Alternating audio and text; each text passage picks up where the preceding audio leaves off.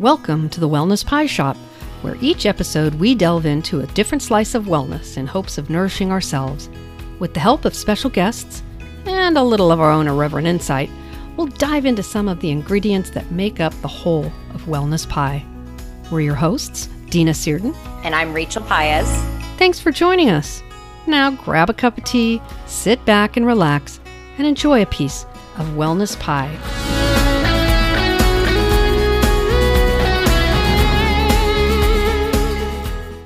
Welcome to episode 4 of the Wellness Pie Shop. I'm Dina Seerden. Today's going to be a little bit unusual because our co-host Rachel Brodsky is not going to be able to be with us. Unfortunately, she had a loss in her life. A very dear friend of hers committed suicide last Tuesday, and she is trying to manage that emotionally for her. So while she's not going to be here and we won't have a guest on for this week's episode, I did want to talk about what that means, both to the person who committed suicide and also for those they left behind. Suicide is obviously one of the most profoundly tragic experiences those who are left behind can have. And when I was thinking about it, I was thinking about all the people in my life that I have known that have committed suicide. I make it sound like it was a lot, but it wasn't. It's been maybe four people and then a couple of clients that I've had. So maybe 6 people total. And I understand that profound depression, something our guest Julie Cannon a couple of weeks ago called a dark night of the soul. I've had that same experience. I've been there. I totally get it. I know what it feels like when everything seems so bleak and there doesn't feel as though there's a way out. And suicide feels like a really good option. And as I've thought about it in the context of Wellness Pie Shop and what we talk about here, I wondered if it might be our values bumping up against the wall of our current situation. Caveat here. What I'm talking about is not related to severe mental illness like schizophrenia or bipolar disorder, which clearly can impact a person's decision to take their own life in ways that values would not. I'm just talking about values today. I just want to make that differentiation. Speaking for myself, I know that I buried my values so deep within me. To hide them from myself, to struggle through life, to figure out who I truly was. Those values got buried because of trauma in my childhood and then really bad choices when I was older. When I think about those times when suicide felt like an option, I couldn't feel my values. I couldn't feel myself. I didn't know who Dina was. I didn't know how to make me known. So if I were to make my needs known, or had I made my needs known, would I have felt as desperate in those times? I don't know. Something for you, our listeners, to consider, and I would love to hear back and get some feedback on that. Do our values have any impact on our desire to live? And in my opinion, yes. In my opinion, our values are what often keep us alive and drive us forward. A lot of people don't believe in suicide, don't believe that it's a good option, or that it is an option at all. There are lots of people out there that have never, ever considered it. And there are a lot of people who have considered it, and a lot of people who have attempted, and sadly, many, many who have succeeded. So what is it that drives a person to that place? If we think about it in terms of values and not allowing ourselves to meet those values, to engage in those values, if those values are suppressed, if we are not living authentically, if you're not able to express ourselves in a way that is in alignment with our values, that can certainly cause anxiety and depression. There's no question about that. And and if we keep our beliefs and our values to ourselves buried beneath intoxication, buried beneath fear, buried beneath societal values, societal pressures, then that's a perfect recipe for feeling like I need to get out. I can't take this anymore. Maybe I'm going to drive off a cliff. Maybe I'm going to overdose on pills. Maybe I'm going to take my gun and shoot myself in the head. Whatever it is, sadly, for every human being, there's a different way to do it.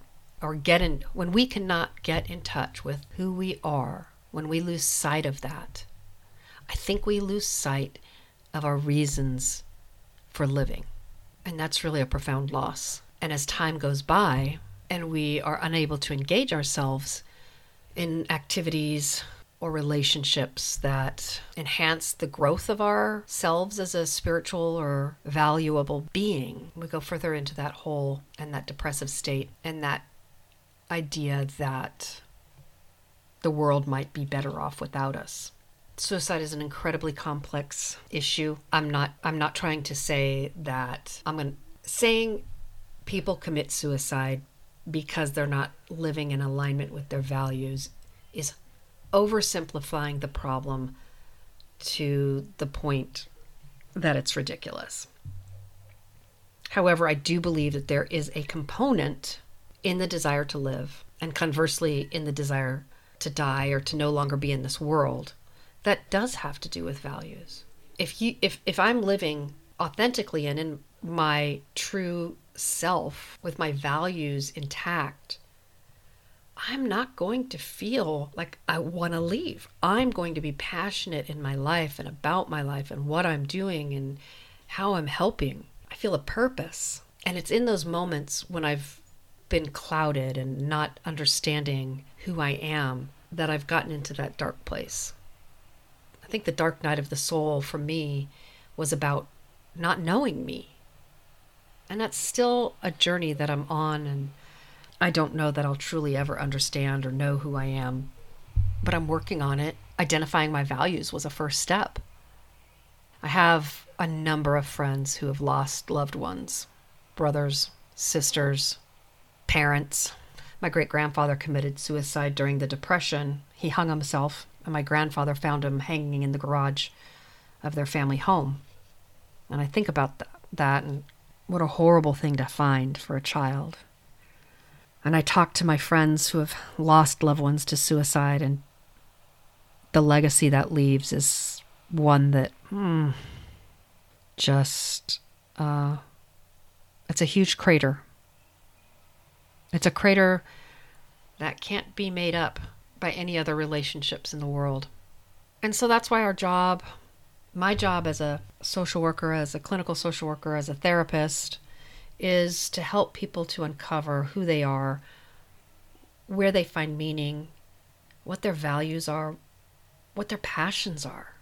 I think if we can tap into those things and to truly believe that we have worth, and if we have value, if we have values, then we have worth. It's something to think about. I was moved to tears yesterday listening to a song and thinking about this little girl who had lost her grandfather and how much he meant to her. And a lot of people who were reacting on YouTube to this song teared up, and they all had an experience, a grief experience that they could apply to the words of this song, or that the words of this song could apply to. Grief is universal. We all know it. And yet, for those who take their own lives, they've disconnected. They've disconnected to the people in their lives. They feel like they have nobody, or that the people that are there would be better off without them, because their self-worth, their how they value themselves is so much less than how others in their lives value them. And if we could only somehow inject that belief that we have of others into those that are hurting so much, maybe we could prevent some of these suicides. Maybe we could help people to get past that point of jumping off the cliff, falling into the pit, bring some light into that dark night of the soul. And we've talked a lot already about connections with others, and it's those connections and those energies that bind us. And when someone commits suicide, the energy is suddenly disconnected. And it's suddenly disconnected, and it's purposely disconnected. And I think that's one of the hardest things for survivors to get their minds around, is that this energetic body that I was exchanging my energy with is suddenly no longer there. And they chose to separate from me. And how dare they? And I think that leaves the survivor feeling that they've done something wrong, that somehow they should have known, because I'm energetically connected to this other human being who's now left the world. Why didn't I know that? Why didn't my energy pick up on their energy? And it's a conundrum. It's a conundrum. And I don't have any answers. And I feel for those of you who are grieving right now, for those whom you've lost due to suicide, and just those who you've lost for any other reasons. This year has been tough. We've all been dealing with loss, maybe not the finite loss of, a death, although many people have experienced that. Over 250,000 people have died, and every single one of those people were connected and to families and friends, and that has left a gaping hole. And for those who might be considering removing themselves from the pain that this world can generate, if I could just implore you to consider just for a moment to step outside, to jump in a helicopter over your life and look down and tell me that you have no connection. Tell me that you have no one that would be impacted by your leaving this earth. And for those who are left behind after someone has suicided, how do you make sense of it? How do we make sense of it? I think the most important thing to remember is this is not about you. It was not your choice. It was not your doing. And while you can guilt yourself, maybe you had a fight with the person, maybe you had a breakup, maybe you told the person, I don't want to have anything to do with you while you're using drugs or alcohol. Remember, you need to take care of yourself too. If you can't be there for yourself, you cannot expect to be there for someone else. And that's what we talk about all the time. Maybe not here on this show, but on my clients. This is sad, it's tragic, and we want to be able to be there, and it happens. It happens. Feeling guilty, questioning, being angry, all of those are normal grief responses. I don't know that I can give you anything else. Next week, we should be back to our usual format.